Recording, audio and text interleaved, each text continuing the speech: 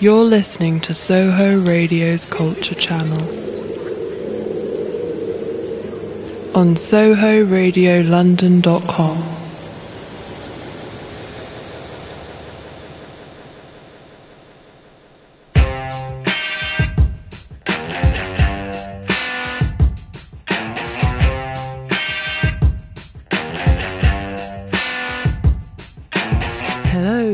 You're listening to Roaring Twenties Radio on Soho Radio. I'm Selena Godden and I'm here in the studio with Matt Abbott.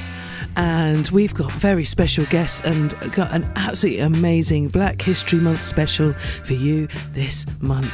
We have special guests from, and we'll be hearing from Rick Dove. Say hello, Rick. And we'll also be hearing from Tidja Jin. Okay, so just to get you in the mood, let's go. Let's hear a little bit of Marlena Shaw and let's go to the ghetto.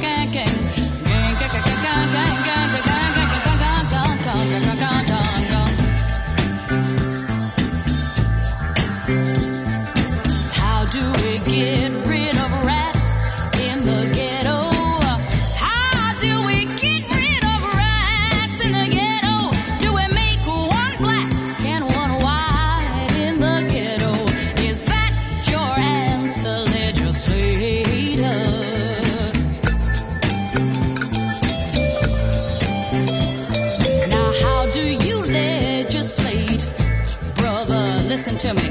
How do you legislate, brother, when you free one man and try to chain up the other? Tell me, legislator.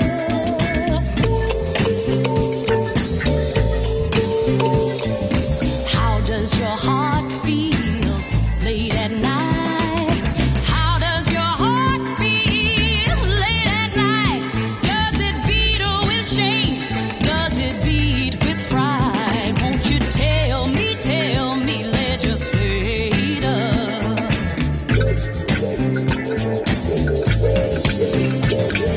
Brave, free, black me. I am the woman of the ghetto. Strong, true, my eyes ain't blue. Listen to me, legislator.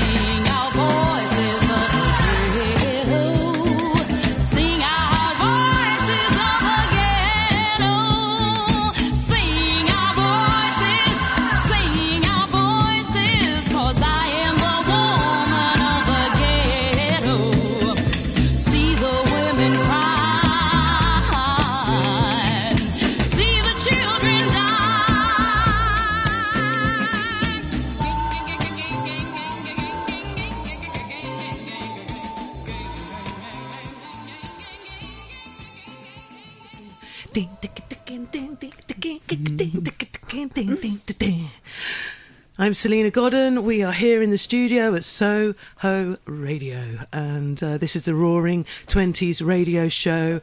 I'm here with Matt Abbott. Hello, how are you doing?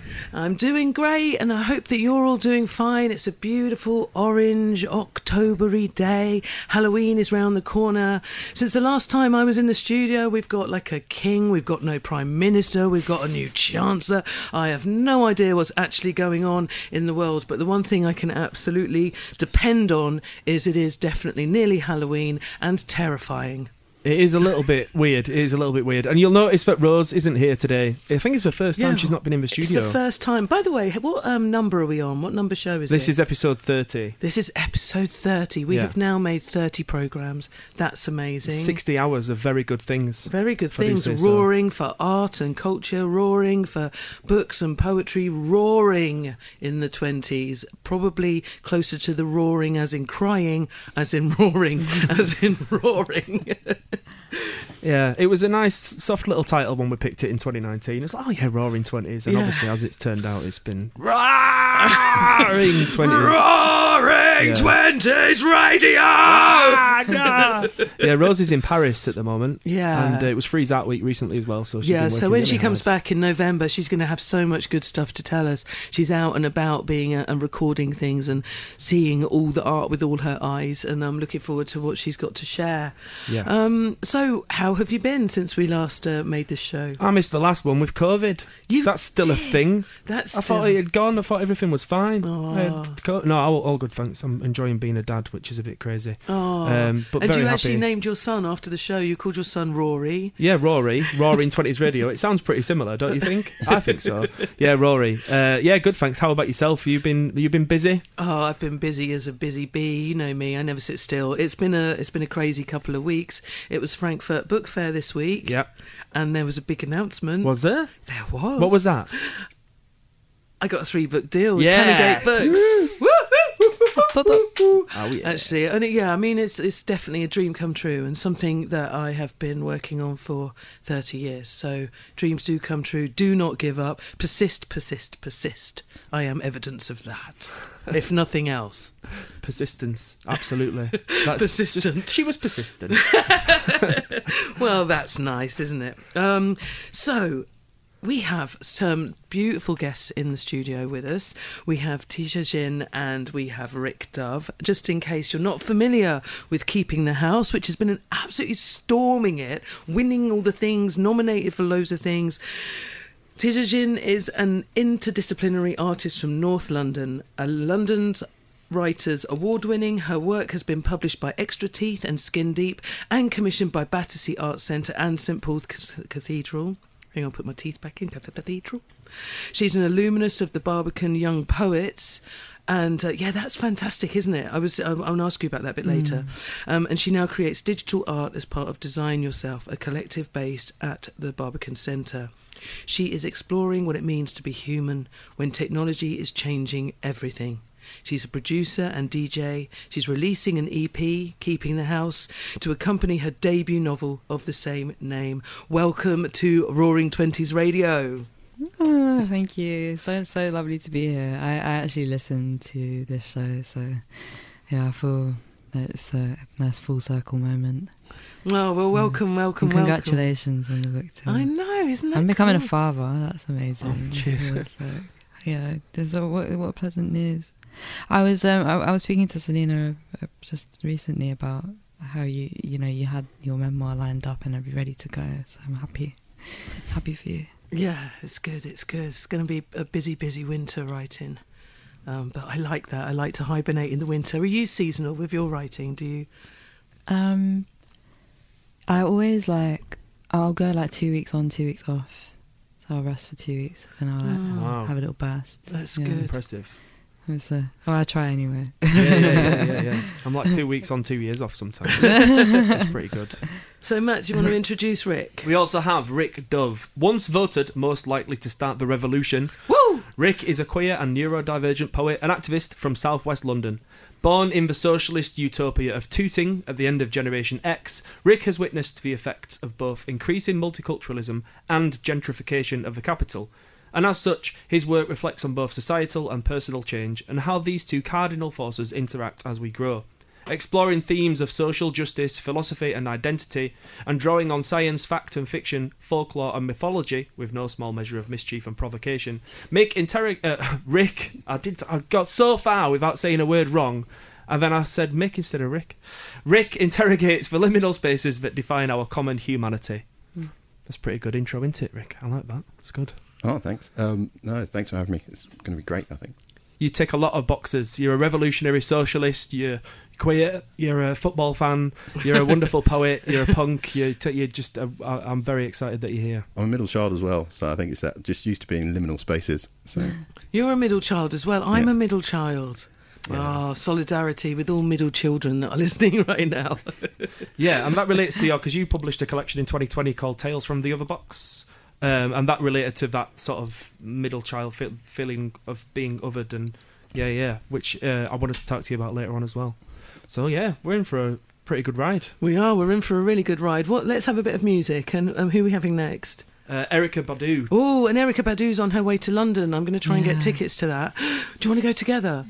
I'd love to, but I'm working that weekend. Oh my god! I'm so sad. My friend's DJing that night. No way! No way! Say hello when you see her. Yeah, I'd love to see her in real life. That would be amazing. Okay, let's have a bit of Erykah. Come on, let's get that witchy thing going on. More action. More excitement. More everything.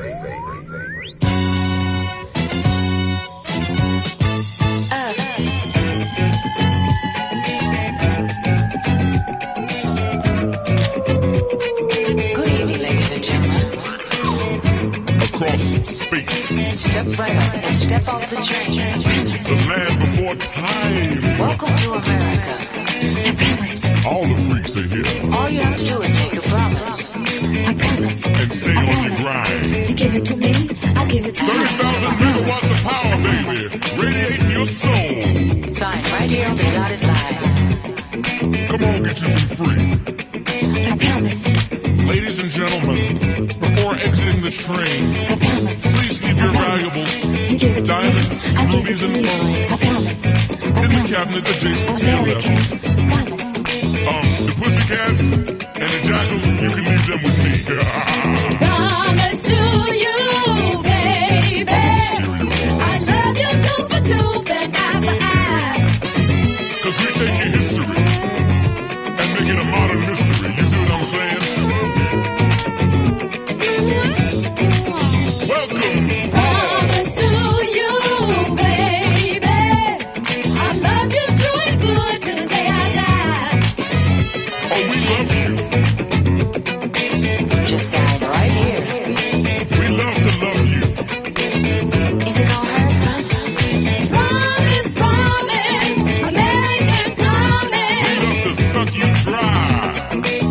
Oh no, freedom is here.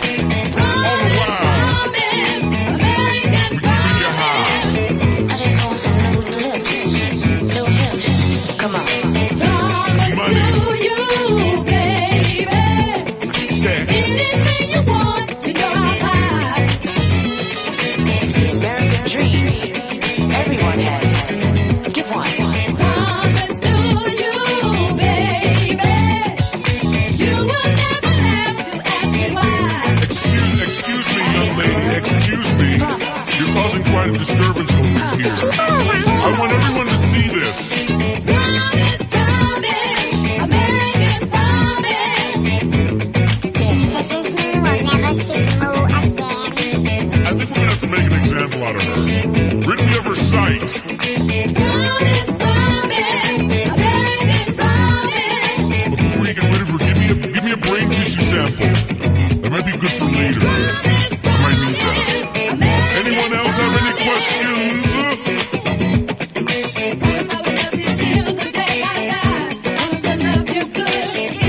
Well, go on, give it to me then.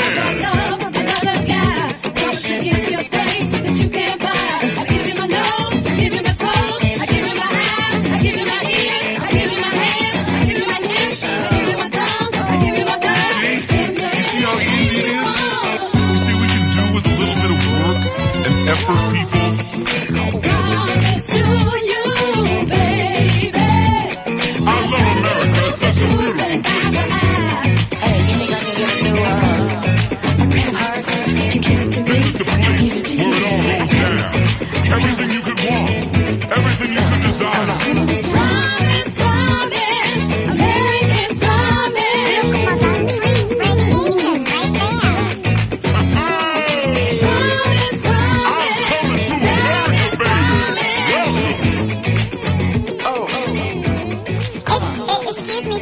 Yes, little girl. Has anyone seen my 42 laws? Oh, I'm sorry. We're not responsible for lost articles and things. Oh. Okay, so whenever he say a key word, everybody just shout on cue. You're listening to... That's not science. Sorry. Sorry, I jumped the gun. You're listening to Roaring Twenties Radio on Soho Radio, broadcasting live from London and around the world. If you want to find us on social media, it's at Roaring Twenties Radio, and the 20s is 20S. There we go. So, both of our guests were gigging last night. Rick, how was your gig? My gig was absolutely fantastic. It was a queer and disabled cabaret down in Croydon as part of a festival that they're doing down there for inclusivity. And yeah, very lewd and very amusing. But yeah, really good fun. Very late night as well. Yeah? Yeah. Well done coming into the studio and looking so fresh-faced then. How do you do it? That's a really good lie. I don't feel fresh-faced. No one can see. It's fine. But yeah, that was really good fun. We had good food, drinks afterwards, and yeah, got in late. Very good, very good. And what was the venue? Where were you? We're in this fantastic venue called the Front Room in Croydon, which is in a disused sort of shopping centre, and it's been sort of just converted into the sort of cabaret kind of space. Cool. Nice bar, very well laid out, fully accessible. Yeah, fantastic space. Yeah, because I'm so interested in that, the way new venues are springing up and the way... That's fantastic. OK, I'll keep an eye out for things happening there. Have you got any other gigs coming up? Actually, been really, really busy this year, so this kind of is the last knockings. I've got a gig on the 30th in Lewes for Black History Month for their council, but other than that, so going to be hunkering down and hibernating for the winter, doing a bit of writing. Same. And then picking it up again in the spring. Yeah, that's what I always do. I like to think of myself as a daffodil. I kind of hide, and then when the daffodils come back, I start gigging again. Yeah. And how about your gig last night? How did your gig go, Tisha? It went really well, thank you. You do look very fresh-faced, by the way. You both do, my gosh. Oh, thank you. Oh, daffodil. My gig yesterday was the launch of an interdisciplinary platform of mine called Neoprene Genie. I've had that name trademarked for a while as my label that I put music out through, but now I'm starting to do more events, and it was my bookiversary. Oh, so wow. Well, congratulations. We had a lovely time. Thank you. Very good. It was a really beautiful lineup yesterday as well, like Late Kid, Mandisa Rapena, Annie Hayter, Sara El Harak, who's an amazing DJ, singer, a rapper and poet as well, and MIC, Rahida Suleiman. Yeah, it was a great lineup. And that looked like a really interesting venue. Where was your gig last night? It was at Reference Point, which is a library. Amazing. So it's, and then in the evening you can just move the chairs out the way, and it becomes I think a really intimate, nice space. It's very fresh. Doors are right there, so I feel comfortable with the doors open, and yeah, it's just really nice. Marlo, who's the programmer there, he is very interested in programming more things that explore poetry and literature, so it's an exciting time for them. I'm really intrigued by what they have going on. Cool. So we all need to keep an eye on that. So that's called Reference Point. So it's just by Temple Station. Yeah, I was looking at it on the map. I was like, wow, I haven't heard. And again, another venue. Interesting. Good. We need spaces where people can bring their work and beautiful creations. Yeah, you can close venues down and buy them out or whatever, but artists will always find somewhere to create a space.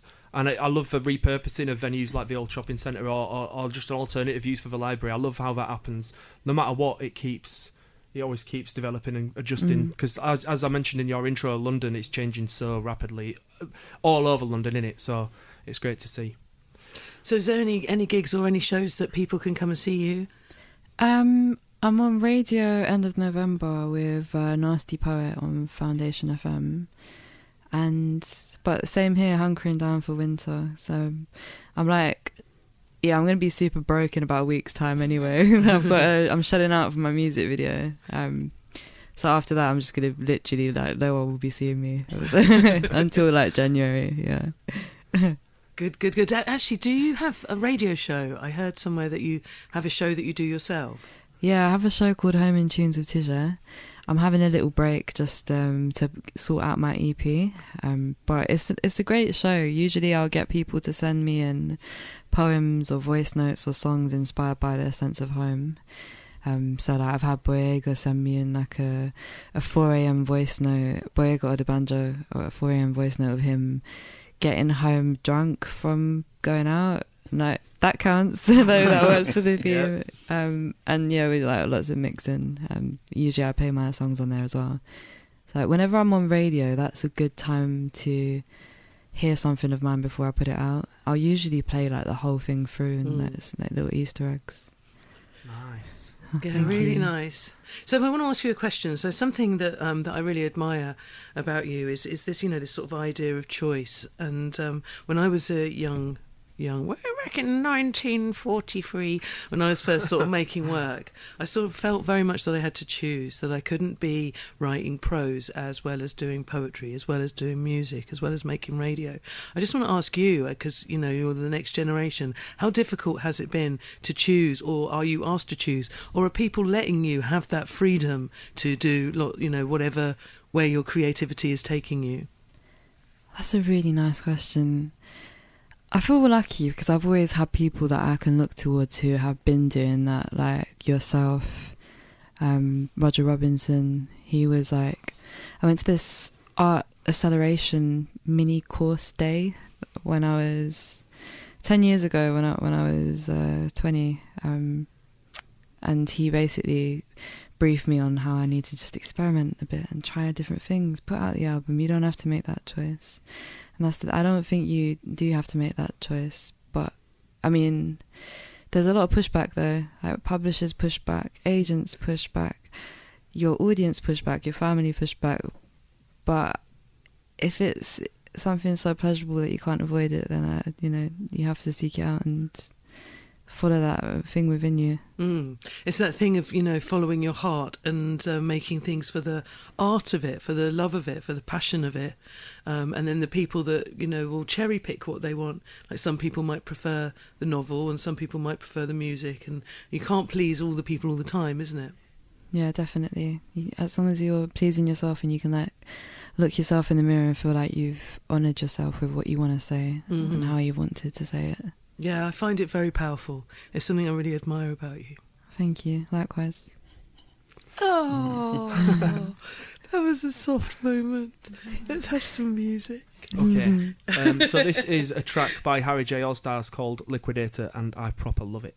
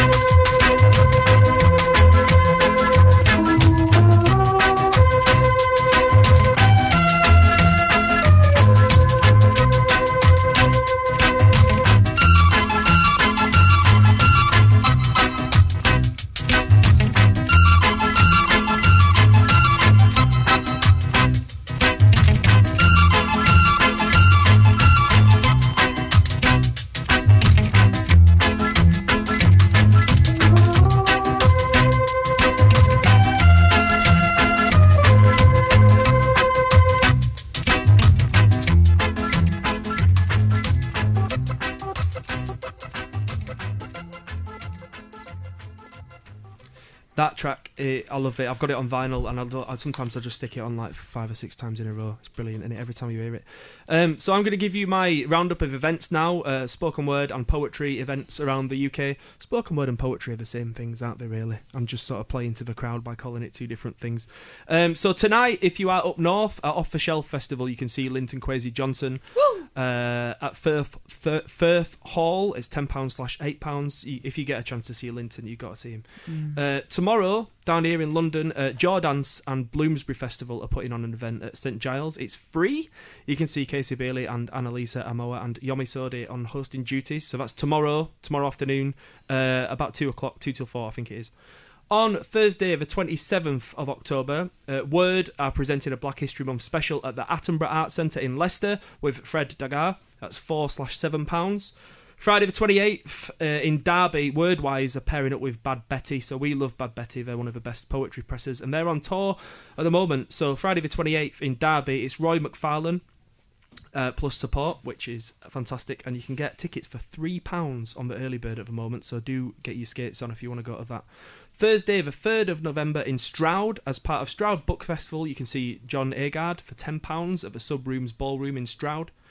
There's all the big names are out at the moment, aren't they? Yeah. Friday, the 4th of November, Hit the Ode in Birmingham at the Hippodrome. So we've got Yomi Sode, Roy McFarlane, Polar Bear, Cecilia Knapp, a whole host of performers. Wow, that sounds like a big one. £5 in advance, £8 on the door. So definitely book in advance. Tuesday, the 8th of November in Manchester, Derek Owusu is at Waterstones Deansgate. That's only a £5. Sorry for the Mancunian accent there. I can't help it. I'm from Yorkshire, so I have to mock. Thursday, the 10th of November in Notting Hill, down here in London. It's at the Coronet Theatre Bar, the Poetry Club, with Jason Alan Passant and Mona Arshi. I don't know how much the ticket prices are, because when I clicked on the ticket link, the page was broken. But just turn up in Notting Hill. You'll get in. It's fine. Tell them I sent you. Tell them I sent you. They won't know who I am. Friday, the 11th of November, Yomi is in Bath at Topping & Co. Booksellers of Bath with his new collection, Mannerism. That's Friday, the 11th of November in Bath. And then finally, Thursday, the 17th of November, Chelping at the Leeds Library, Cecilia Knapp plus Romy Smith plus open mic hosted by me, and that's a £5. So that's 10 events over the next few weeks featuring some wonderful black poets / spoken word artists. So some recent releases that I want to talk about. Roy McFarlane published Living by Troubled Waters on Nine Arches Press on National Poetry Day, which was very recently, the 6th of October. Living by Troubled Waters is the 3rd poetry collection by Roy McFarlane, an extraordinary, uncompromising book exploring slavery, colonialism, and the continued tragedies visited upon black bodies whilst these legacies remain unresolved. In his close examination of the horror of racialised violence, McFarlane examines how the strong currents of the past and present flow side by side. His poems ask us to think about the black Mediterranean of today as much as we do about the Windrush scandal and the aftershocks of transatlantic slavery, where black people are still imprisoned, enslaved, and drowned as they flee persecution and poverty. Living by Troubled Waters is innovative, formally experimental, and far-ranging in scope. Erasure and inclusion poems interweave and speak to the wider body of the collection. In his use of archival documents as a space for activism and linguistic intervention, McFarlane writes back into history, reclaiming voices and reshaping narratives. His poems also draw strength from the themes of place and displacement, social justice, black motherhood, family, art, and from the power of poetry itself as a witness to troubled times. Sounds quite good, that. Yeah, it sounds amazing. So that's out now on Nine Arches Press for $10.99. Mark Mr. T. Thompson published More Mixed Messages on Burning Eye on the 26th of October. More Mixed Messages is courageous, unflinching, authentic, informed and indefatigable. Mark doesn't look away or speak in whispers. The work sits well in the rich vein of protest poetry, confronting the reader and society with visceral truths wrapped in humour and righteous anger. Mark compels the reader to the centre of the most heightened moments, to inhabit the hard questions about themselves, about life, about society, to hear the words as they read, to feel them as they're heard, asserting the questions, am I in or out of the system? What am I made of? Do I contribute to this? If not me, then who? More Mixed Messages reminds us of the storytellers and activists who have spoken through the ages. The affairs of state are the affairs of people. Yes, the people must have a voice, and their injustices will be heard. So that's More Mixed Messages, out now on Burning Eye. Tyrone Horton published publishes Hoods with Verve Poetry Press on the 11th of November, so you can pre-order that now. Hoods is for the boys without permission to be children, privy to life's ills way too soon, to men who were never taught how to be, trying on roles to see what fits, to see who we are, fathers learning on the job how to father their cubs and also themselves, doing all you can to protect their futures from your past, all whilst being black. These poems explore childhood, manhood and fatherhood, about how the quality of the former affects the latter. May all your hoods be beautiful. So that is Tyrone's debut collection, and it's out on the 11th of November with Verve. The penultimate book I'm going to mention is Sophia Kamara Kinshasa with Kane, Corn and Gully. That is out on Outspoken on the 17th of November. It's the Poetry Book Society Winter Choice. Kane, Corn and Gully is a genealogical and autobiographical collection which unites dance and poetry to observe, question and ruminate on what it means to adopt, perform and pass down the notion of black West Indian femininity, using labonatation and rhythm to analyse movement from Caribbean dancers to movements carried out in everyday rituals. Kinshasa uses these motifs as a form of cartography for the poems. Kane, Corn and Gully interrogate survival, sexual exploitation, race, gender and class, and invests in a unique discourse on the violence inflicted on the black female body, historically and presently. It explores the meaning of movement in oppressive ideological structures and serves to vindicate the rebellious acts of black women past, present and yet to come.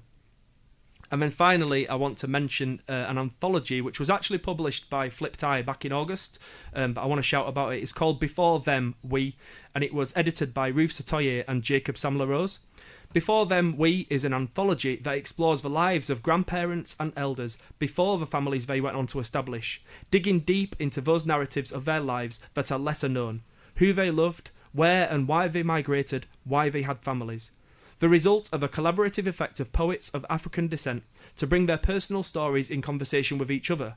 The anthology is a poetic meditation on how we engage with the practice of memory, and it features 24 outstanding artists, ranging from Jiffer Benson to Inoue Elams. It looks wonderful, and it's on Flipped Eye, and it's $11.99.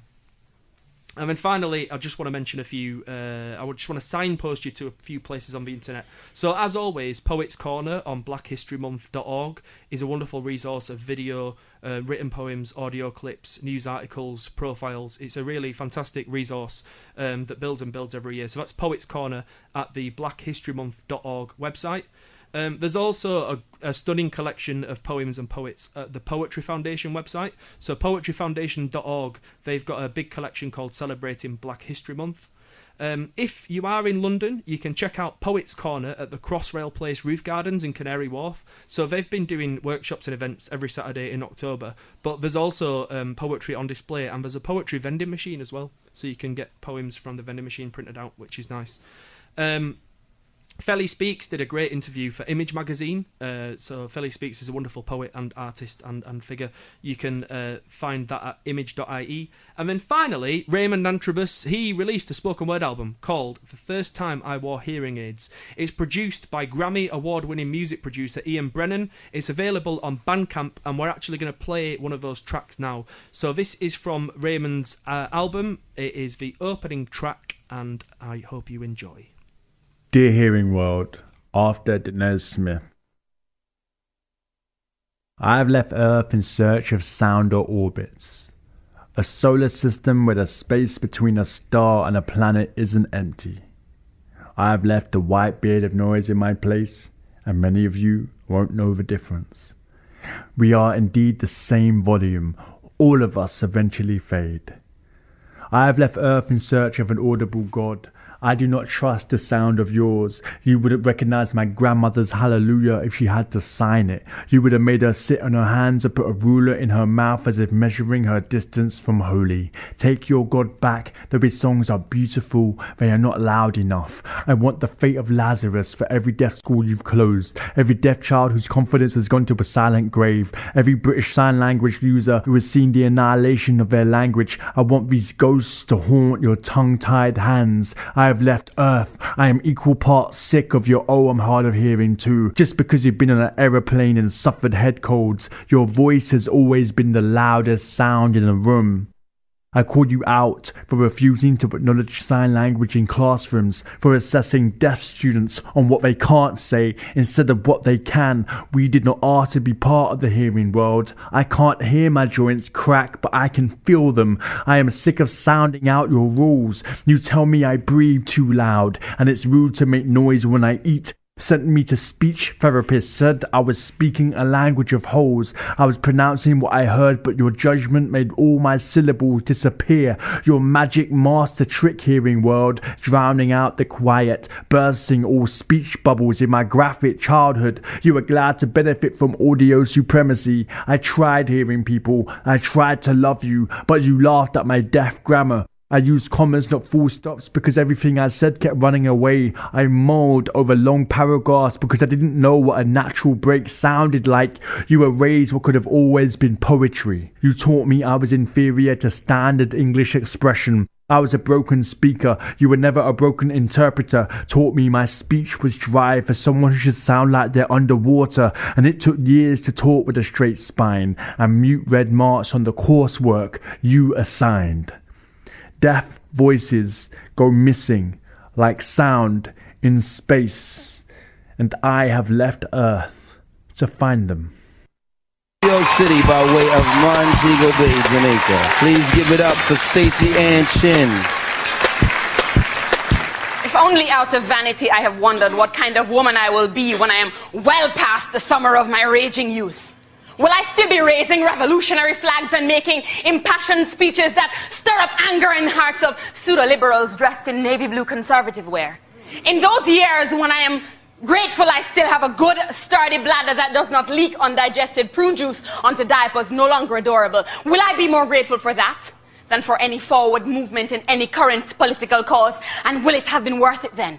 Will it have been worth the long hours of not sleeping that produced little more than reams of badly written verses that catapulted me into literary spasms, but did not even whet the appetite of the 3 o'clock crowd in the least respected of the New York poetry cafes?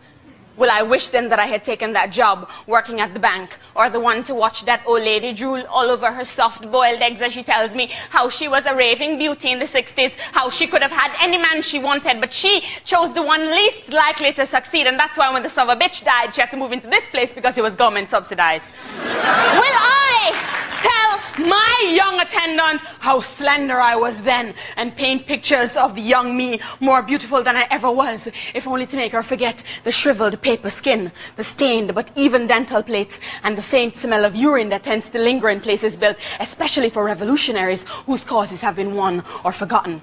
Will I still be lesbian then? Or will the church or family finally convince me to marry some man with a smaller dick than the one my woman uses to afford me violent and multiple orgasms?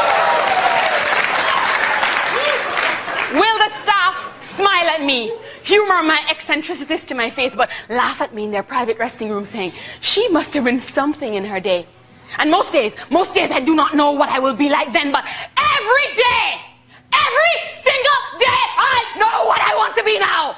I want to be that voice that makes Giuliani so scared he hires 2 butch black bodyguards. I want to write the poem that the New York Times will not print because it might start some kind of black or lesbian or even a white revolution. I want to go to secret meetings and under the guise of female friendship, I want to beg the women of those young and eager revolutionaries with too much zeal for their cause and too little passion for the women who follow them from city to city, all the while waiting in separate rooms. I want to be 40 years old and weigh 300 pounds and ride a motorcycle in the wintertime, 4 hell-raising children and a 110-pound female lover who writes poetry about my life and my children and loves me like no one has ever loved me before. I want to be the girl your parents will use as a bad example of a lady. I want to be the dyke who likes to fuck men. I want to be the politician who never lies. I'd like to be that girl who never ever cries. I want to go down in history in a chapter marked miscellaneous because the writers could find no other way to categorize me in this world where classification is key. I want to erase the straight lines so I can be me. So that second poem was Stacey Ann Chin with If Only Out of Vanity, live on Def Jam, and before that you heard Raymond Antrobus from his new album, The First Time Not What Hearing Is. Both of those. I love both of those. Absolutely fantastic. Thanks for bringing them in, Matt. They were phenomenal. And now we're going to have a track from Little Sims. This is called Point and Kill.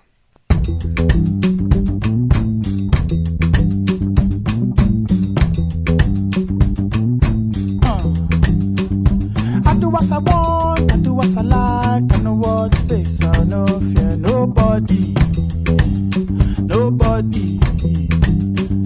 I do what I want, I do what I like. I know what face, I know fear nobody. Nobody. Point and kill. If I want it, it's mine. You can't stop me. Hey! Family no go so far, oh, in my lifetime.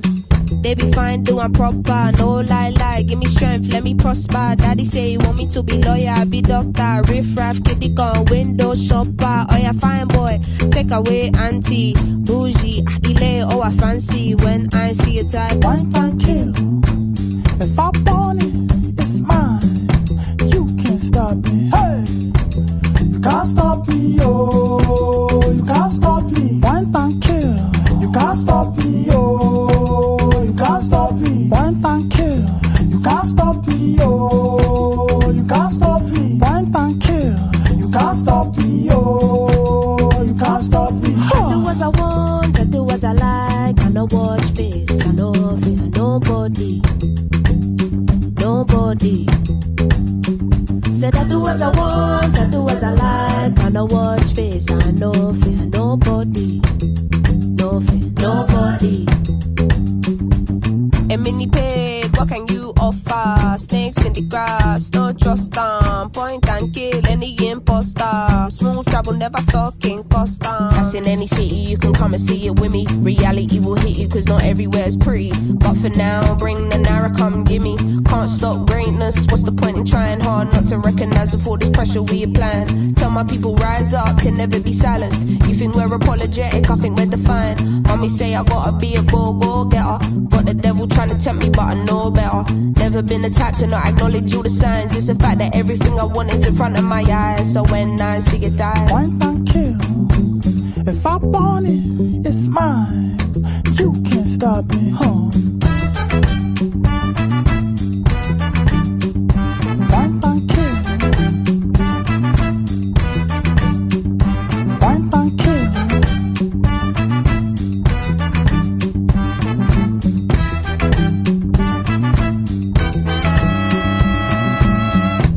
You can't stop me, oh, you can't stop me. Point and kill. You can't stop me, oh, you can't stop me. Point and kill. You can't stop me, oh, you can't stop me. Point and kill. You can't stop me, oh, you can't stop me. So that was Little Sims with Point and Kill from her album Sometimes I Might Be Introvert. If you've not heard that yet, what are you playing at? So now Rick Dove is a poet and he is in the studio right now and he has his collection, some Tales from the Other Box, with him. So I think it would be lovely for you to perform a poem if you'd be up for it. Woo-woo. Okay, yeah, sure. I'm going to go with a poem which I'm sure will get retired at some point, but this is not the year. So this is called The Chat. I heard it first at 7, the day they called me Gollywog, and as the word passed these lips to meet Mum's ear, a tear. And every time since then I'm back there, little boy lost there, wondering when I will grow up, praying and praying and praying like that was ever enough, that this world will too. Strange then that this was too my childhood's very end there in an 80s living room as Mum and Dad and I have the chat. And my dad tells the tale, regales it again and again in his final days about his early years on this isle, how only black in the village was actually a thing, and how it was him, and how on a summer's day no more than 8 policemen at the gate came to tell his mum he couldn't go to the corner shop alone again. He hadn't stolen anything, but the shopkeeper, like so many back then, wasn't one for details except the simple, single one that still holds us back. So later that evening, Granny and Grandad give my 8-year-old dad the chat.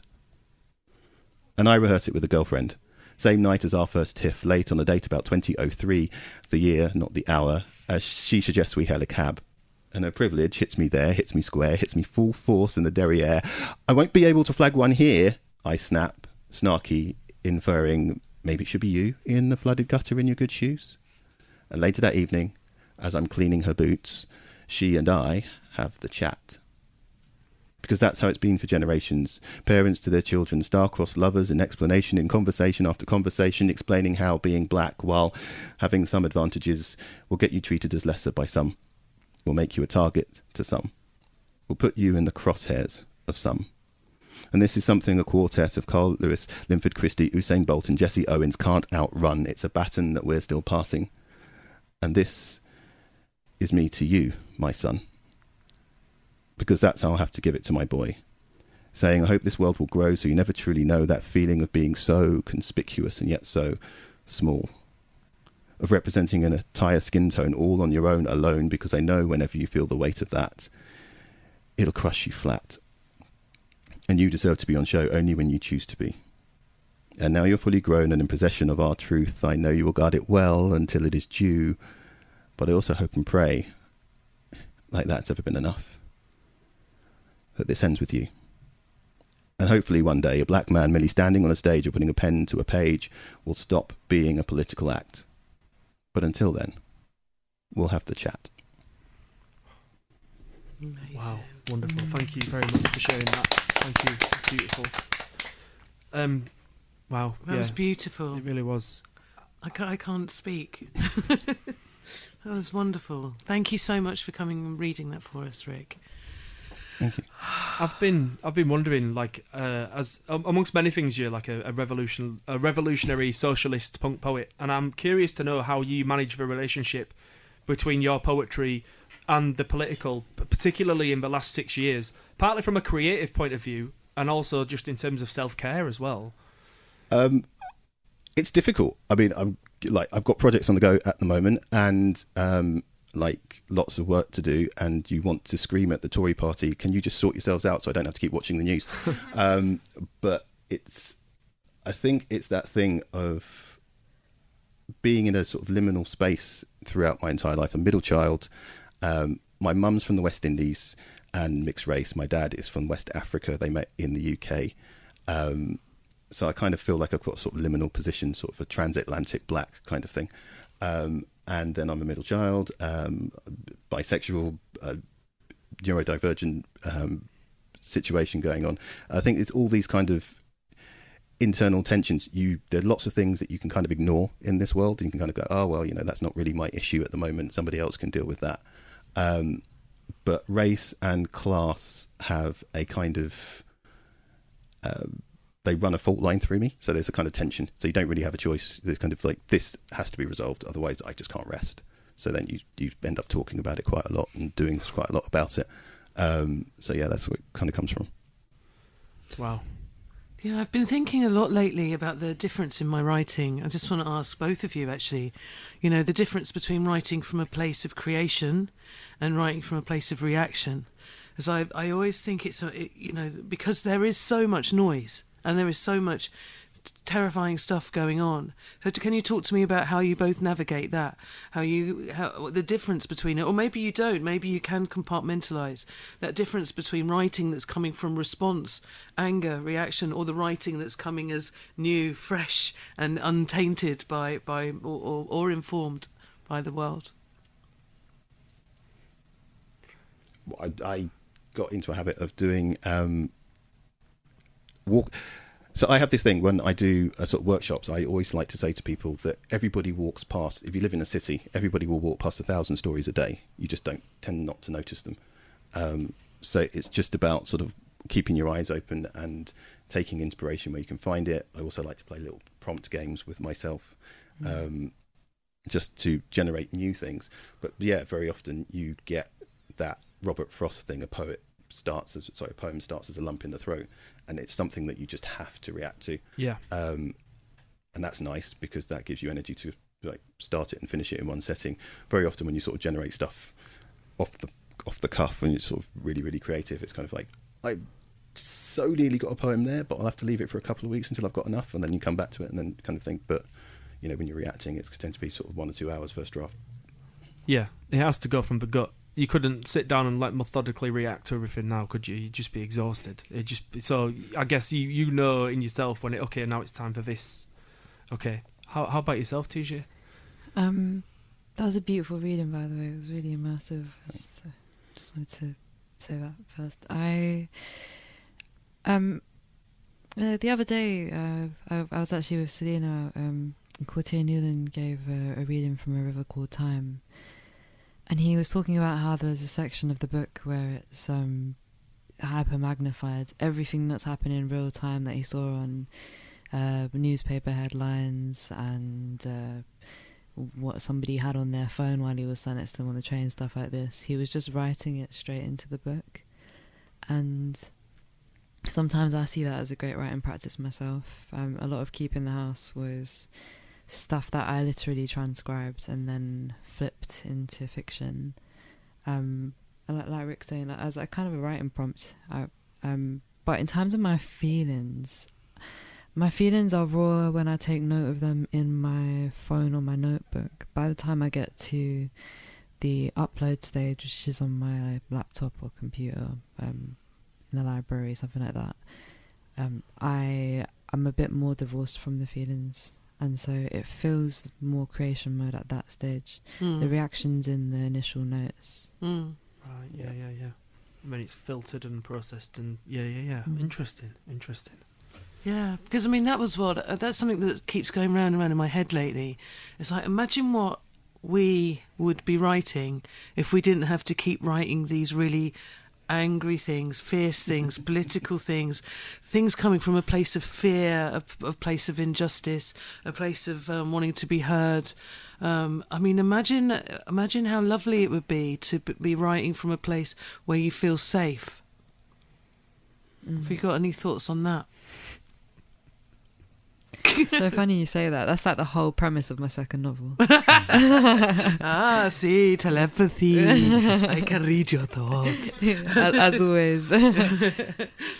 I am asking myself a lot recently, like, how do you create a safe space for yourself with your writing? What can you do? Yeah. I had a mentor once who said, like, do you need the doors to be locked when you're writing? Do you need to make sure that someone's with this person that you don't want around you and they've kind of chaperoned them away from you? Like, what do you need to do to create dare you take your armour off? Yeah, and be soft, like the animal that keeps coming to mind is armadillo. I picture myself as an armadillo very much at the moment. Like, I kind of curl up in a little ball and write my notes, and no one can see me in my little shelled ball. And then I kind of come out and do a gig, but I've very much got my armour on. This kind of idea of being armoured. Do you feel like that when you do gigs? When you walk on stage, all three of you, do you feel like when you go on stage you've got armour on, or do you feel like you're quite vulnerable on stage? What's your feeling? I don't know. I think you start off, very much feeling like you're very exposed, but I think there was a moment, sort of maybe about a year, maybe 2 years into performing, that I suddenly realised that I felt really at home on a stage. And actually then it started to become awkward when there were things like, oh, there's only 2 people in the audience rather than 20. And then that became awkward. And so this is awkward because this is kind of awkward for them more than it is for me. So yeah, I think you kind of get the armour from experience. I think it's kind of like, I think you really do need to screw up a few times as well. I think like dying on stage is something which everyone has to go through. You have to pay your dues, and you have to forget your lines, and you have to go down really badly, and you have to. I mean, I've had things thrown at me on occasion. So yeah, you once you've gone really badly, it's just like, how badly can this go, and what's the worst that can happen? And then I think you feel kind of, armoured by that. Yeah, I think one of my camouflages is using humour, and sort of being, making it into sort of almost a comedy show. And we're hiding what I'm really trying to say, and some of the... So it means in my career, a lot of the more sensitive and tender work kind of gets hidden by the more brassy, jokey comedy poems. I've always found it a bit of a struggle, actually, to sort of do the more softer, gentle, tender work. Armour, it's interesting, isn't it? What we're doing is so vulnerable, and sharing our work. Yeah. How about yourself, TJ? I'm very intentional about the spaces that I agree to go into. Like, I have to know that there are people in there who I completely trust. Otherwise, I will not deliver any work at all. I turn down gigs a lot, and that's why people don't see me that often in the year. It does mean that I can't make my bread and butter boosted, not wholly, and no one can wholly, maybe, but It does mean that I lose out on money, and so I need to have a day job that sustains me. But I would rather not be in certain spaces, and I take great pleasure in saying no. And then saying yes to things like this, like, it was Selena asking me to come in. I was like, yeah, it's you, and I'm happy to. You got to create something for you that makes you feel able to take the armour off. Right, yeah. Oh, well, I'm glad that this is a space that you trusted. I know, I feel honoured. It's good to see you as well. Yeah. We Absolutely. are special, you better watch out. Yeah, you both are. Tell Erica. Erica Badu. Tell Erica it's a special place. Okay, we're going to have a track now. This was chosen by Rick, and it doesn't really need much introduction. It's Ghost Town by The Specials. Mm-hmm.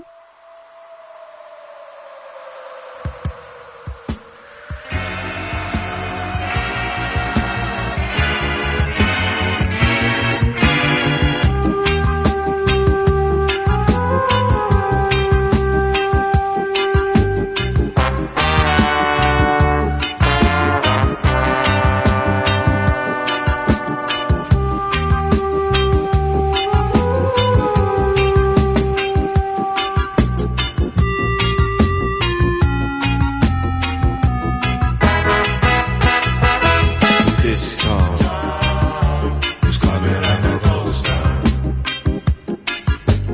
All the clubs are being closed down. This place is coming like a ghost town. Bands won't play no more. Too much fighting on the dance floor.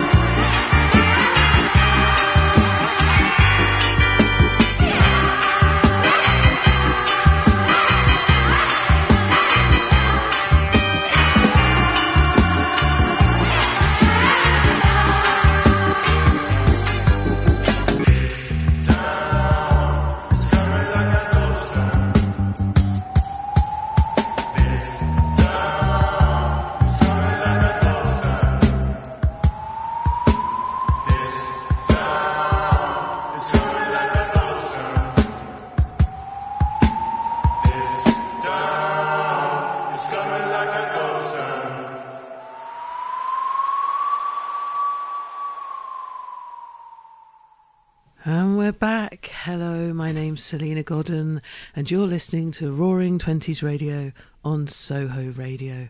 It's now time for my little section. I've got so many books to tell you about. I've made a bumper list of beautiful and brilliant books, over 100 books for Black History Month. Some are recent reads, some are new obsessions, some of them are friends of Roaring Twenties Radio, guests that we've had, and books that we've been talking about, plus some unforgettable classic reads. So here's some inspirational works, powerful poets, bold new voices, classic literature, mind-blowing storytellers, memoirists, essayists, activists. Here are some of my literary heroes. So you can check out all of these titles if you go to bookshop.org, and you'll find my bookshop there where I've put this list up. So I'm just going to talk you through some of the people that I wanted to put on this list. Please buy these books, read the work, follow these amazing authors and writers, not just for Black History Month, but all year round. Read broadly, read widely, read greedily. Oh, the places each of these books will take you. Enjoy, enjoy, enjoy. Okay, so let's go in. So the first book I want to tell you about is The Story of the Jamaican People. Now, this is by Hazel Bennett and Philip Sherlock. Now, this was a book that meant so much to me. It was published around 1990s, 1997 maybe. And now this was the book that my grandparents made me read. It was sort of kept in our house almost like a Bible, and this was the book where I first really understood my rich ancestry, about the Arawak Indians and the Maroons and Nanny of the Maroons. This book is absolutely incredible. It's a big fat book, and it's just an amazing reference of Jamaican history. So if you can dig that book out and have it, it's just something where you can just like dip back into it. Another book that is in this list is How Long Till Black Future Month by N.K. Jemisin. Also, recently just out is Home Is Not a Place. That's Roger Robinson and Johnny Pitts. That is looking like an incredible book. It's on my to-be-read pile. It's brand new. I think it only came out this week. Losing the Plot, Dereka Owusu.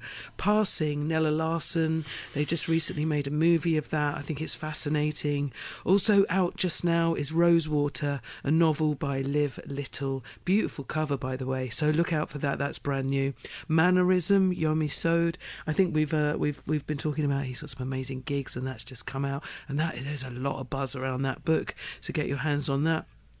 Just won the Booker Prize, The Seven Moons of Marla Almeida, and that's been Shehan Karunatikalaka. I'm really sorry if I've got that wrong. But yeah, anyway, the Booker Prize winner, go, Sri Lankan writer, absolutely amazing. And so we should all get behind that and have a read of that, because I saw on Twitter that some people weren't very pleased with who won, and so we should all back it and read it out of spite. Okay, Toni Morrison, Recitative is on the list. The Colour Purple, classic, Alice Walker, a book that probably changed my life, actually. Rainbow Milk, Paul Mendes. The Curious Tale of Lady Caribou by Katherine Johnson. Obviously that's been made into a movie, and just a fascinating look at historical black people, and just amazing, really, that famous painting that's up in Kenwood House, and everyone just believed that Belle was the slave when she was actually the cousin, and this is just an incredible story. So look out for the movie of that, and also of course the book written by Katherine Johnson, who's just formidable, brilliant writer. Another book I adore, Claudia Rankine, Citizen, an American Lyric. Always go and return over and over again to Zora Neale Hurston. Her entire back catalogue is just so fascinating. The way she was writing in her time, trailblazer, decades before her time. Annie John, Jamaica Kincaid, another favourite of mine. Zadie Smith, always Zadie Smith. Imitations, 6 essays is a good place to start there. Blacklisted, Black British Culture Explored, that's Jeffrey Boyke, and that's amazing book. I could go on. Beryl Gilroy, Black Teacher, the unsung heroine of the unsung heroine, Black Teacher Beryl Gilroy. Again, another amazing story of a trailblazer, and a fantastic book. That's got an amazing introduction by Zadie Smith too. There's Jericho Brown, Audre Lorde. The list is really good here. I'm really proud of this list, actually. I think I've nailed it. Colin Grant, Homecoming, Voices of the Windrush Generation. Great friend of the show, repeat beat poet, Testaments to Life and Death, don't forget that, and the 392, Ashley Hickson Lovence, and Moonwitch, Spider King, the Dark Star Trilogy, Marlon James. And then there's the anthologies, of which I'm really pleased to have been in all three. There's the IC3 anthology that came out with Courtier Newland as editor. Then there's The Fire People, which was edited by Lem Sissay, and The New Generation, More Fire, which just came out this year, so look for those. And then also The Good Immigrant, of course, which was edited by Nikesh Shukla. And then a book that I've always really loved, and it's got a real big place in my heart, is Once in a House on Fire, which is about growing up in, you know, in the 70s and 80s. That's by Angela Ashworth, and it's a really important book as a kind of putting a flag. I often think of books as a sort of putting a flag in as you climb up the mountain, and putting a flag in what it was like to grow up, you know, under Thatcher, and growing up in that generation, you know, with some of the things that Rick was very much talking about in his poem. And then, of course, Andrea Levy, Small Island, and Dinah Evans, Ordinary People, is brilliant. Black Joy, Susan Butler, Signet, Billie Holiday, Lady Sings the Blues, is probably one of my all-time favourite books, actually. I love Billie Holiday, but that they actually managed to get a memoir in before she died is just fantastic. And it's such a putting a flag in. It's a capsule, a time capsule of her story in her own words. I could go on and on. Bernardine Evaristo, Patrice Cullors, an abolitionist handbook, 12 Steps to Changing Yourself, is a fantastic book. It's really empowering. Then, of course, Mallory Blackman, Noughts and Crosses, and Akala, Natives. Don't Touch My Hair, Emma Dabiri. I could go on and on and on and on. Poor Caleb Femi, another brilliant book. So I want you to go to bookshop.org and look up my list. There's over 100 books there. If you're like, I want to support black writing, I want to support black power, I want to read more, I want to understand, there's an amazing list there. In fact, if you look at the list and there's someone you want me to add, please tweet us, and I will make this book like the supreme list, and I will keep adding. And remember, Black History Month, but black people aren't just for 1 month, black people forever. Okay. Now I'm going to take a deep breath. Well done. Are there any books that you would like to shout out about that came up while I was talking then, Rick, or TJ, or Matt, or anything? I think you mentioned. I'm actually reading Mannerism at the moment by Yomi, and it is absolutely fantastic. So yeah, it's getting buzz, and it's definitely deserving of yeah it's fantastic poet, fantastic writer, and yeah, I'm really excited about it. Any more to add? Any more Just books? to add to that, like, the adaptation at South Bank was probably one of the best bits of live performance I've seen in years. It was just super emotional and special.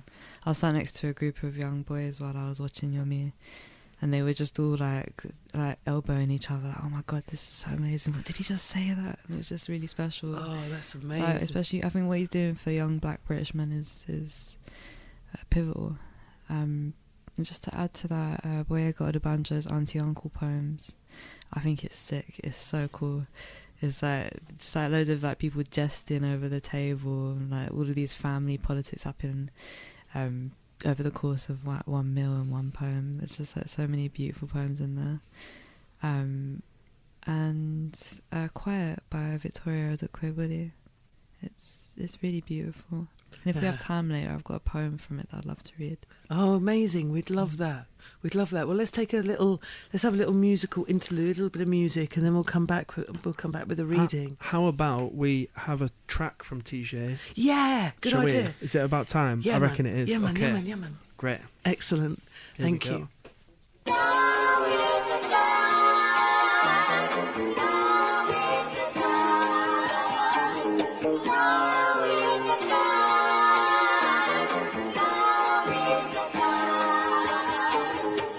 Got to come home as far as I hid.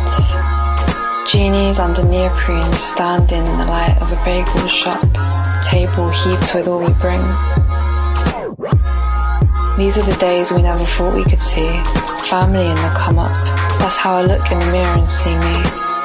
One said I gotta be unapologetically free. So I'm in aseptic cutting greens with people who saw me from stretch. Damla, go Lord. Drop by drop makes a lake and we filled it up. I'm not lonely at the top.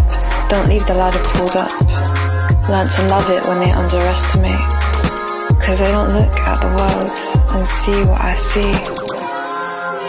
I'm looking back at the people we used to find untouchable. Now they have our shadows and they miss them too. Impossible to imitate. We've lived too fast and changed too quick. Single mum raised, what does that mean? House party leafleting in wood green. Ready kitchen raving.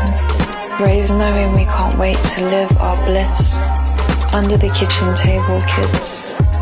We the kids, our brothers locked out of sight. In the bedroom, trust the door will reopen. Hear the front door shout secrets. And that's how kids get to know. Never really called a house a home.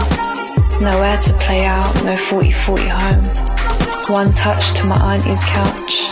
Ice my brother's eyes, hold my sister's rings. Table heaped with all we bring. We made the legs, we're here. 13 in a Matalan's boyish shirt. On the bus a sitting duck who, double waiting on his cue. We can't go back, but we can come home. We home and house. Home our memory is close. We home and house.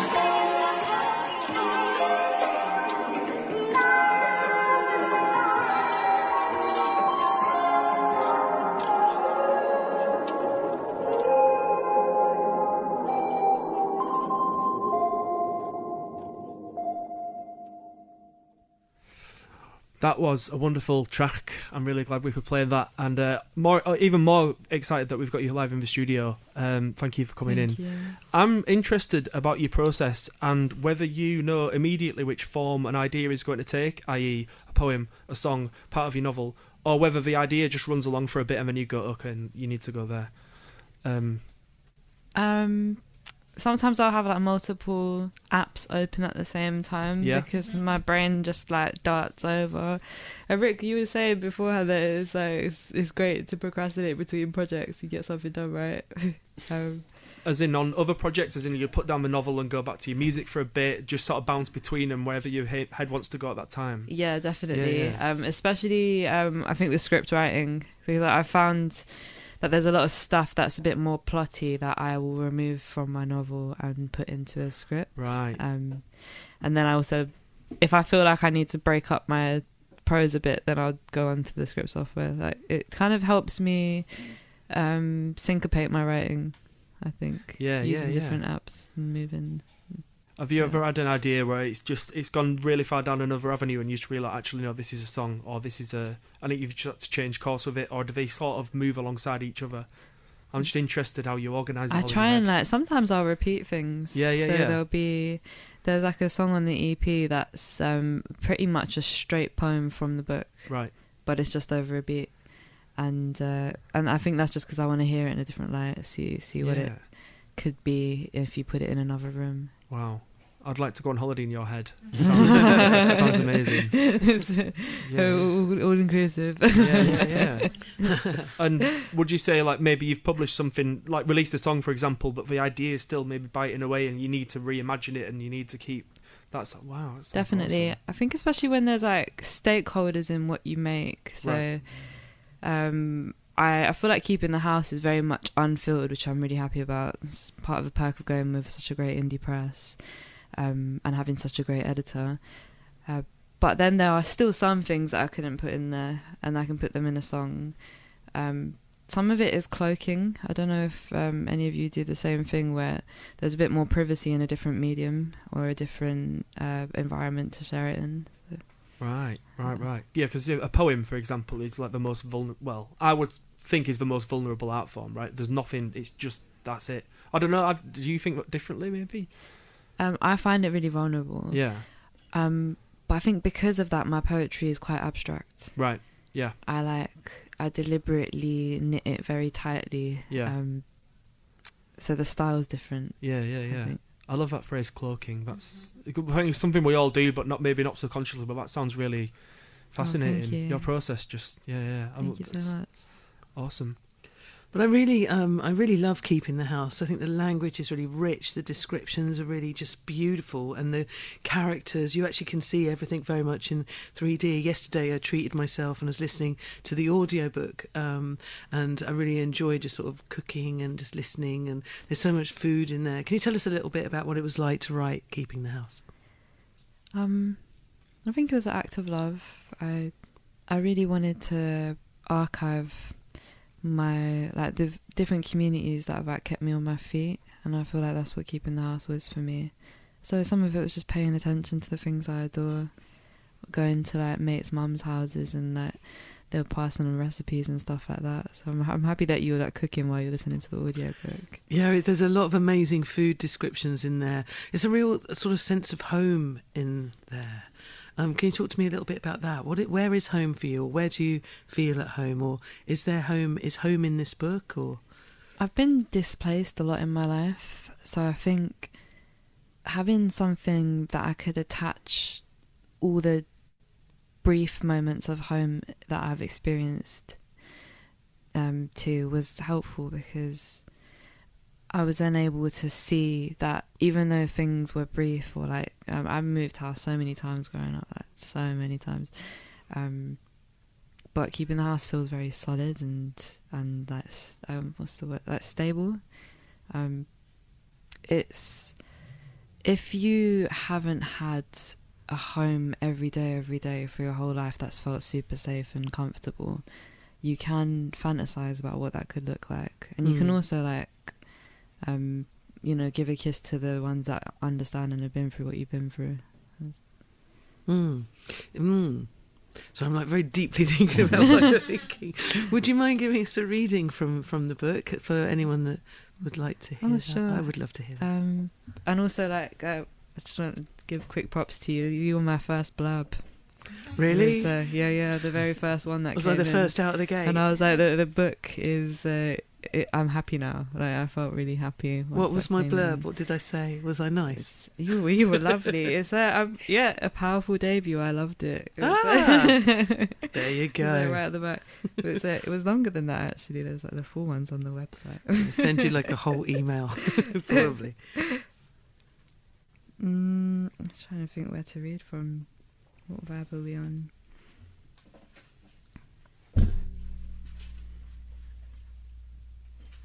So 1 page or 2 pages? 2 pages. 2 pages. Okay. Okay. 1 moment. So the bit that I'm going to read from is, I guess that it's the first page. I think it makes the most. I wrote this page and didn't change. I barely changed it in the edit. I feel that's quite rare with the rest of the book. A lot of stuff shifted, but this kind of remained the same. And where were you when the page came to you? Were you at home? Were you writing on the... I was on the train. Oh, nice. So you were... Vicky line. On the Victoria line. Yeah. Quickie Vicky. Going from where to where? I was going from Oxford Circus to Seven Sisters. And did you type it into your phone in your notes? Or... Yes. Yeah. Oh, I love that. Yeah, and I've still got the same phone with the same notes in there, which is. And this nice. was the page you wrote, and this was the first page. Yeah. Oh, how special is that? Okay, I'm going to listen. I'm listening. Thank you. Keeping the House, 1999. Careful. When you turn your eyes towards someone, you allow them the chance to turn theirs on you. The first time I spoke to my neighbour, I tried to memorise his salt-cracked lips while I had the chance to stare. He called me sweet child and tucked his thumb under my chin. I asked him why he played his music so loudly. Didn't it hurt his ears? He leant forwards and told me that it feels best when your ears ring sick. I watched his nails dig into the brick that boxed off his home from mine. His veins jumped and moved in his hands, and he gripped the border between us to still himself. Following these veins, from the curves of his biceps to the brick wall, I thought to myself, they're pointed at me. Whenever I got back home and Anya wasn't there, my brother and sister would float around me. Have something cooking by 6, she'll be proud. We'd sit with her while she sipped from a glass of rosé. Her hands shook with plans. At the hairdressers before work, they told her she should move out of the area. Business would be better if her clients were more upmarket. We'd grow up better. When she mentioned it to us, I thumbed my feet and hoped she wouldn't notice that we'd burnt what was in the oven. Inevitable. She tucked her hair behind her ears and put down her emptied glass. Asking me to come over to her in the kitchen, she showed me that I hadn't cut the chicken properly. It still had its bum, and we don't cook chicken like that. We're clean people. You can't serve a chicken bum. She sliced greasy, hairy skin from the half-roasted carcass and chucked it in the bin, never dirtying her nails. They were filed down, painted chicken pink, and she refused to let them chip. Her feet were hard from standing all day. Still, she kept them pretty painted for clients. The half-cooked chicken bum warmed the bin. Our dinner seemed to taste of its smell. She asked if we had homework to do, and we lied so we could stay with her. Grease never touched her lips when she ate. Like her, I tried to eat slowly, but the chicken went cold. She fussed over us on those evenings, watching the dishes and checking we were watching TV in peace. Before bed, when she came to collect us from the sitting room, I asked her what time she'd be coming home tomorrow. She said she's not like those other mums, able to do house stuff all day. When she came home, she would walk in smelling of cigarettes, late. The hard leather of her heels clunked in the hallway before she put her shoes away and put on slippers. As I got older, her late nights gave me time to stay out after school. Mm-hmm. Thank you. Such a beautiful reading voice. Wonderful. Yeah. Thank you. It's like, could you just read the whole book? And we'll just like, just listen. But in the audiobook, you're reading parts of that as well. Yeah, so apparently I have a slower than average voice for a human. So I auditioned to do the whole audiobook and they're like, it's just too slow. Like, we'd be here for 5 days. So I have done the Turkish and the Kurmanji, Turkish Cypriot that you hear in the book, in the audiobook, and also all the poems. Yeah. Yeah, no, it's really beautiful. I really felt like enjoyed a nice it. collaboration, you know. Yeah. The girl that came on board, Serena, was really wonderful as well. Yeah. Do you listen to audiobooks? Have you got any suggestions or any recommendations? Does anyone else into audiobooks here? I got really into them in lockdown and they've become like my thing. I can't cook now without having a book on. Like, I need to. I really like that, but it goes with my brain. I've got a very busy brain, so I like the idea that I'm reading a book whilst also, making a. If it's a soup. complicated book, I feel like an audiobook's really helpful. Yeah. Invisible Man by Ralph Ellison. I listened to that as an audiobook. Oh, so it was really beautiful. That's a really good suggestion. It's amazing. That's an amazing book. Intricate. Oh, that'd be such a good audiobook. Thanks for that. Oh, I'm gonna put that on my little list of audiobooks. Yeah. Okay, should we have a little bit of music and then we'll come back with some more chat. You're listening to Roaring Twenties Radio on Soho Radio. And we are going to play something by the wonderful Tracy Chapman. All That You Have Is Your Soul.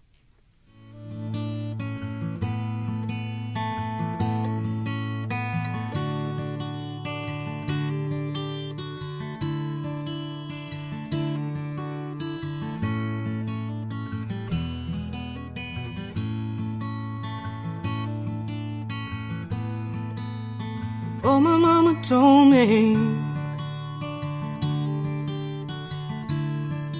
'cause she said she learned the hard way.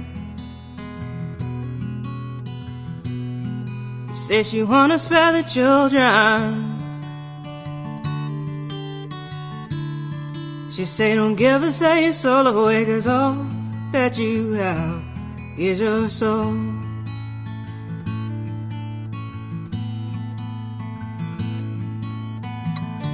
So don't be tempted by the shiny apple. Don't you eat of a bitter fruit. Hunger only for a taste of justice. Hunger only for a world of truth, 'cause all that you have is your soul.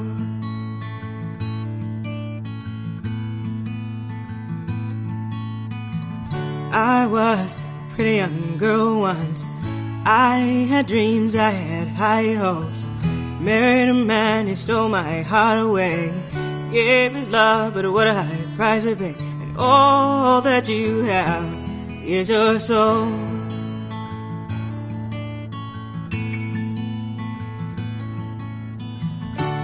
Don't be tempted by the shiny apple. Don't you eat of a bitter fruit. Hunger only for a taste of justice. Hunger only for a world of truth, 'cause all that you have is your soul.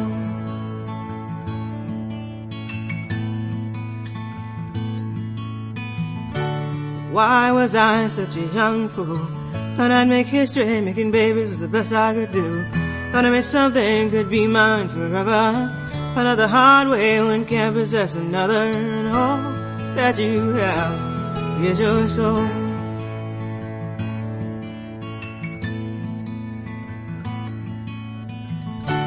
Don't be tempted by the shiny apple. Don't you eat of a bitter fruit. Hunger only for a taste of justice. Hunger only for a world of truth, 'cause all that you have is your soul.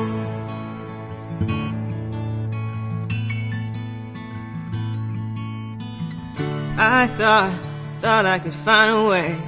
Be the system, make a deal and have no debts to pay. Take it all, I take it all, I'd run away. Leave myself first class and first rate.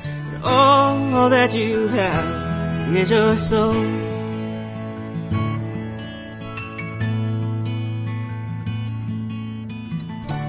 Don't be tempted by the shiny apple. Don't you eat of a bitter fruit. Hunger only for a taste of justice. Hunger only for a world of truth, 'cause all that you have is your soul.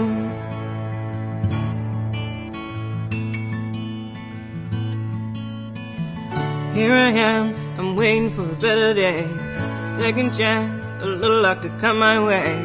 Hope to dream, I hope that I can sleep again.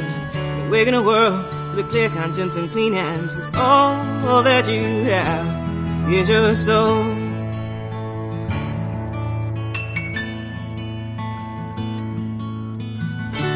Don't be tempted by the shiny apple.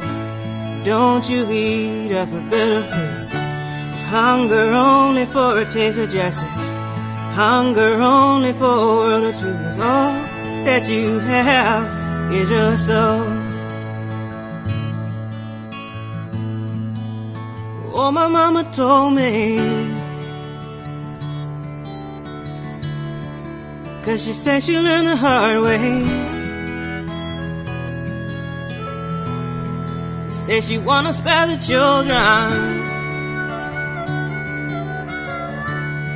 She say don't give us your soul away, 'cause all that you have is your soul. All that you have, all that you have, all that you have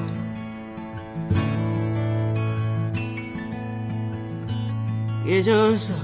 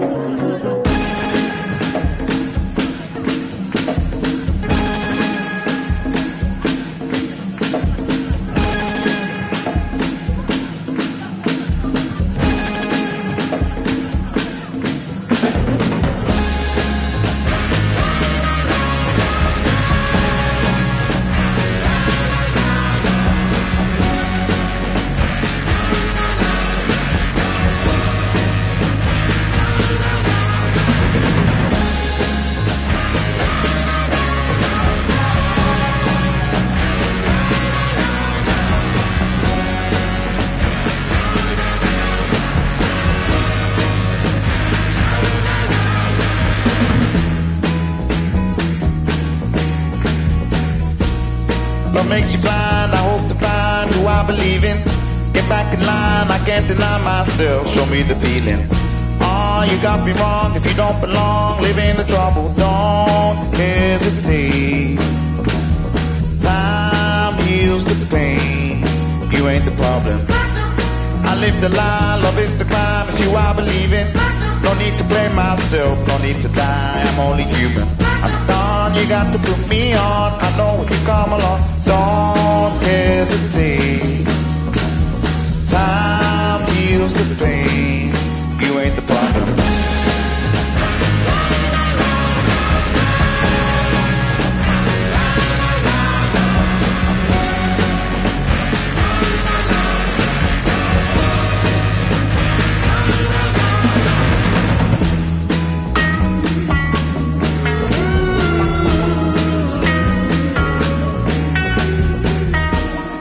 Point the gun, let you for fun, you are the problem. I try to help myself, you are the one, do all the talking. You got me wrong, I caught you falling, I hear you calling. Don't hesitate. Time heals the pain, you ain't the problem. I live the dream, I hope to be who I believe in. I used to hate myself, you got the key, break out the prison. Oh, I hope to never see time passing. Don't hesitate. Time heals the pain. You ain't the problem.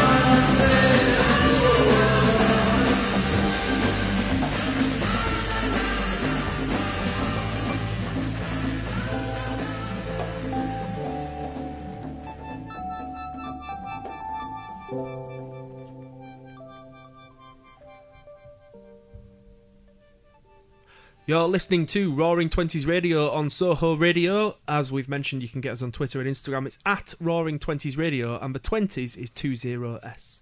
We're not on TikTok yet, are we? We're not that cool. No. Not that cool. No. So this month, as we did last month in October, is a Black History Month special. And we just wanted to have a little chat about Black History Month and what it does or doesn't mean, and what we like about it, what we don't like about it. Just interested to hear what everyone thinks, really. What do you reckon, Selena? Do you want to start us off? I don't know what I feel about Black History Month, or even International Women's Month, or any of these things, because as soon as it comes around, my brain goes into alarm about the things that I'm being asked to do, or the things I'm being asked to do. I don't like the way that we become content to shift and move things in a sense where we weren't relevant the day before, but because it's Black History Month or International Women's Day or whatever, then you're the flavour. I don't like being put on a pedestal. I don't like flavour of the month. It's a horrible feeling to be flavour of the month, because you know you won't be flavour of the month next month. It's a horrible feeling to be seen and then not seen again. It's like, you could see me when you needed it to be a thing for your thing, but now you can't see me again. What they're basically doing is showing us how they can choose when they want to see us, or see people in a favourable light, or give someone a front page, or give someone a big platform, or give someone a big money gig, or give someone a big boost because it goes with the date on the calendar that someone else has said. I find that all very strange, and I on the other hand, because I am, as you know, someone that thinks optimistically and tries to find the good in thing and the good in people, I think in another way it's a way of doing a wave of love, and like everyone just pushing and plugging and boosting each other's work work under those hashtags and under those dates, but there is a piece of me that does take it a little bit with a pinch of salt. What do you think? Good start. I think I largely, I really do agree with you. I'm really ambivalent about Black History Month. Like you, it's that thing of there's a window in time. It's almost like a race to see, especially like something like Pride Month, for example, has become really, really corporatized, and then you see it's a race to see which multinational is going to take down their rainbow flag livery first on the 1st of July. Which one's going to get it down first? It's a race. It's over now. You've had your time, and we'll take it down. And then similarly with Black History Month, 1st of November, it's gone. And then there's also that thing of you spend the first couple of days of Black History Month. Well, I do generally because I'm on social media quite a lot, worrying about when the first when's White History Month post that you're going to see, and it feels almost as if it's become a bit of a target and kind of losing its point. So that makes me a little bit nervous and sort of anxious. But at the same time, there's a proverb, and I can't remember which language it comes from. It's an African proverb that says that until the lion learns to write, every story will glorify the hunter. Yes. And so there is a very important point to Black History Month about reclaiming narratives and getting stories out there, changing canon so that stories are out there for people to find in the future. It's uneasy. I like it, but I'm uneasy with. Yeah. Actually, I've just remembered a headline I saw this week. Mallory Blackman is trying to push for Black History Month to be taught all year, as in Black History to be taught all year, which is phenomenal, which is amazing, which would be stunning because there's so much we haven't been taught and aren't told about, and and we just you tend to hear about your ancestry from your grandparents, not in the classroom. So that would be amazing. She's amazing. What a legend. I think the onus needs to be on non-black people to support change makers, black change makers who are making efforts to shift long-term curriculums. I think the positive that I can see in Black History Month is that it's a moment where these companies can get finessed and people can use that moment to hopefully implement long-term change. Maybe having something all year round that sprung off the back of like one collaboration that happened during that month could be helpful. But I think there's far too much pressure on black people to be the people that initiate that without any support, and it's very mentally grueling from what I've been told from my friends. Yeah, and how do you feel about language and words? For example, the word woke has completely been bastardized and changed. So now woke is an insult. Anybody got any thoughts or feelings on that? On the language and the way things are changing so rapidly? Woke being bastardized in that way is just ridiculous. And the fact that woke was an African American term from the 1950s, as far as I'm aware. I think it was the 1950s. The fact that even that has been completely ignored is infuriating. But I feel like the whole discourse is so binary and so divided and so fractious. And I know that a lot of that is just on social media and when you watch the news, but you can't help but feel it. And the thing is, Rick, I know, the first few days you're wondering when's the first person going to say when's White History Month. I know that quite a few of my followers, for one reason or other, would say that, and I, obviously, as a white person, I like to champion black artists all year round. That is something that I love to do. But I do promote Black History Month just because I feel like it's important that space is taken up, and I'm hoping that people will maybe discover an artist or an activist or a cause during that month that they then follow, and it's a gradual change, and every year those connections are stronger and stronger. But I am acutely aware that people might see me as being virtue signalling or doing it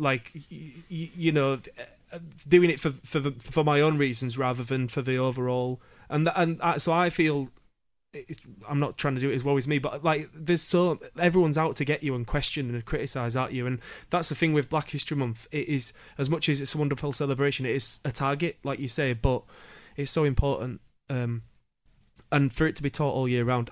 I never realised how white history was. Like, there's no such thing as white history, if it's just history, right? And as a child, I had no idea, particularly British as well, right? The way that we teach the history of the world, it's utterly insane, and I never realised that.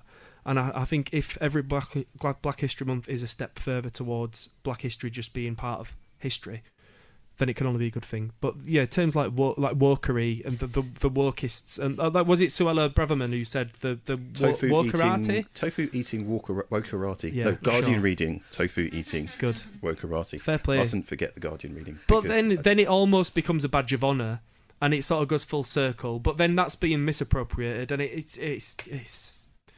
When she said that, it really reminded me of a piece of script from 1980s comedy. Rick Mayall in The Young Ones. I don't know if you remember The Young Ones. Have you ever seen? And I seem to remember him saying something like tofu eating, muesli hat wearing. So whoever is writing the scripts for these people, I really think that there's someone that's watching a lot of satire and watching a lot of 1980s satire, or even modern satire like The Thick of It, or House of. Yeah. Anyway, I don't want to go down that thought because that starts to annoy me. Where it's actually like we're actually living in a satire. Yeah. We're living in a really weird episode, and I want it to stop now. There's no rules anymore, is there? There's No. It's just everything. Nothing's off the table. It's yeah. But it's really funny though, because particularly that word, that term woke. Yeah. Okay. Like Matt was saying, it's African American vernacular English. It's then been corrupted. It's then become this label that people on the right of centre will attach to anything that they disagree with. So the climate movement is woke. And queer people are woke, and anything to do with social justice is woke. But the problem is when you do that, I don't know whether they see this or not, whether probably don't, but when you do that, you automatically give everybody that you don't like a reason to band together against you. Yes. And if you do that, then they won't have the numbers. So it just seems really self-defeating. I just don't understand. If you use it as it was intended, don't use it like that, because that just makes everybody your enemy. Yeah. Which just seems insane. So everyone that gives a shit is woke. Well, I'd rather be awake. I'd rather be really awake than whatever the other option is. But so many people are proudly anti-woke. Yeah. And then will be less receptive to Black History Month or Pride Month because it's that woke, it's all this woke rubbish. It's woke, it's been shoved down my throat, and so then it creates this culture war that as the opposite side of this, and it's really infuriating. But I do think it'll pass. It's only a fad, innit? I hope so. I hope. Yeah, fascism. It's just a fad. They'll grow out of it. Yeah. Bless them. On the misappropriation of the word woke, I think that's why self-archiving and self-documenting is so important. Organisations like No Signal, an amazing black radio station based in Tottenham, and writers like Anifiek Ekpidam.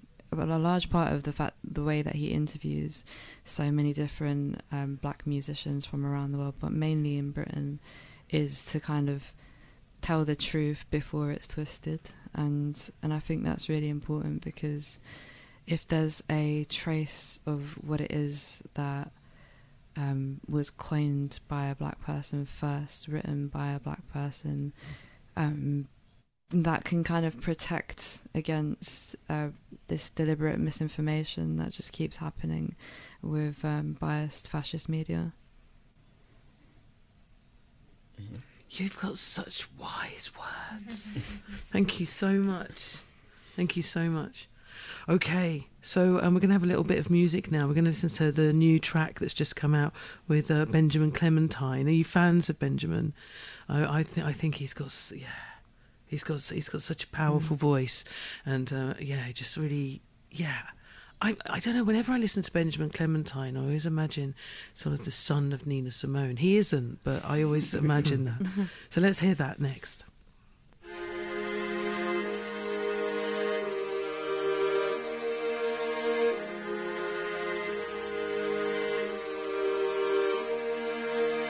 Here we go again. Here we go again. Up the boat goes, till gravity intervene. Do the best you can, but nothing's guaranteed. We lean, we learn, we earn, we turn, we burn. We lean, we learn, we earn, we turn, we burn. Then start again. 'Cause we're delighted. Whoa, I can't count with my scissors-like fingers the amount of times I've been here, but I'm sure I'll get to the bottom of it someday. With all due respect to those I've caused so much pain, if I were given a second chance, I would do it all again. Up the boat goes till gravity intervene. Do the best you can, but nothing's guaranteed. We lean, we learn, we earn, we turn, we burn. We lean, we learn, we earn, we turn, we burn. Then start again. 'Cause we're delighted. Whoa, we go again. 'Cause we're delighted. Whoa, the consequences are yours, and the frequencies are yours. The possibilities are yours. 'Cause the vision is yours. We lean, we learn, we earn, we turn, we burn. We lean, we learn, we earn, we turn, we burn. Then start again. 'Cause we're delighted. Ooh, we start again. 'Cause we're delighted. Ooh.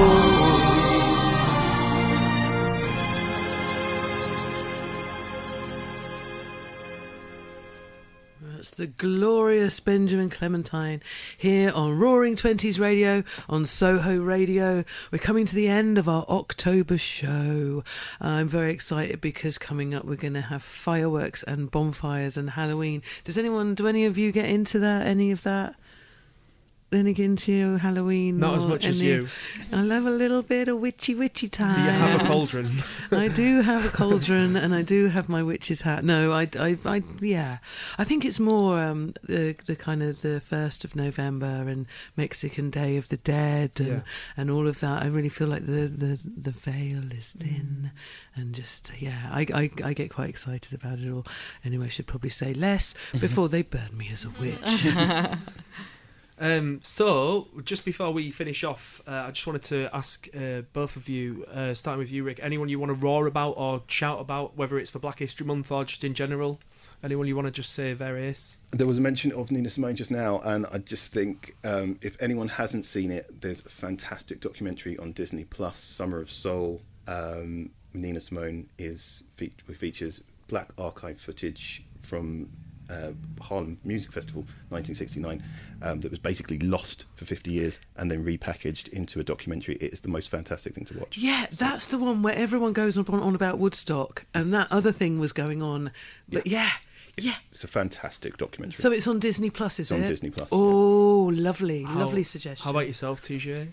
Props to Waylon Mackenzie. He's just released Asata's Chant with his production company Nello and them. I think it's really important to support things like that. 'Cause I was with him when he was recording some of the series, and it's just completely self-funded, and he's just done it all off of his own very close research. Just really fantastic. And also just another Hoorah for Losing the Plot by Derek Owusu. It's coming out next week, so I'm really happy for him. Awesome. I want to shout out Ione Smallhorn, who's a poet based in Nottingham. She's brilliant. And also Ashley Hickson Lovins, his latest book, Your Show, about Uriah Rennie, is a fantastic novel as well. Yes. So I wanted to shout about that. And it's really good.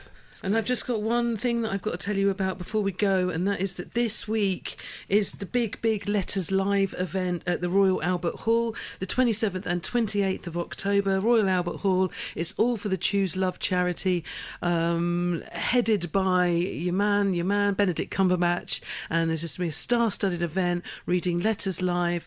Make sure you get your tickets for that. Amazing lineup of amazing actors and writers and all sorts of people raising money for Choose Love, and I will be there, and I will see you there. Royal Albert Hall, 27th, 28th this week. And we'll be back on the 19th of November, and we are going to close off with Nina Simone. Goodbye. Take care. Thank you, Rick. Thank you, TJ. Oh, thank you. Thank you. So much. Thank you.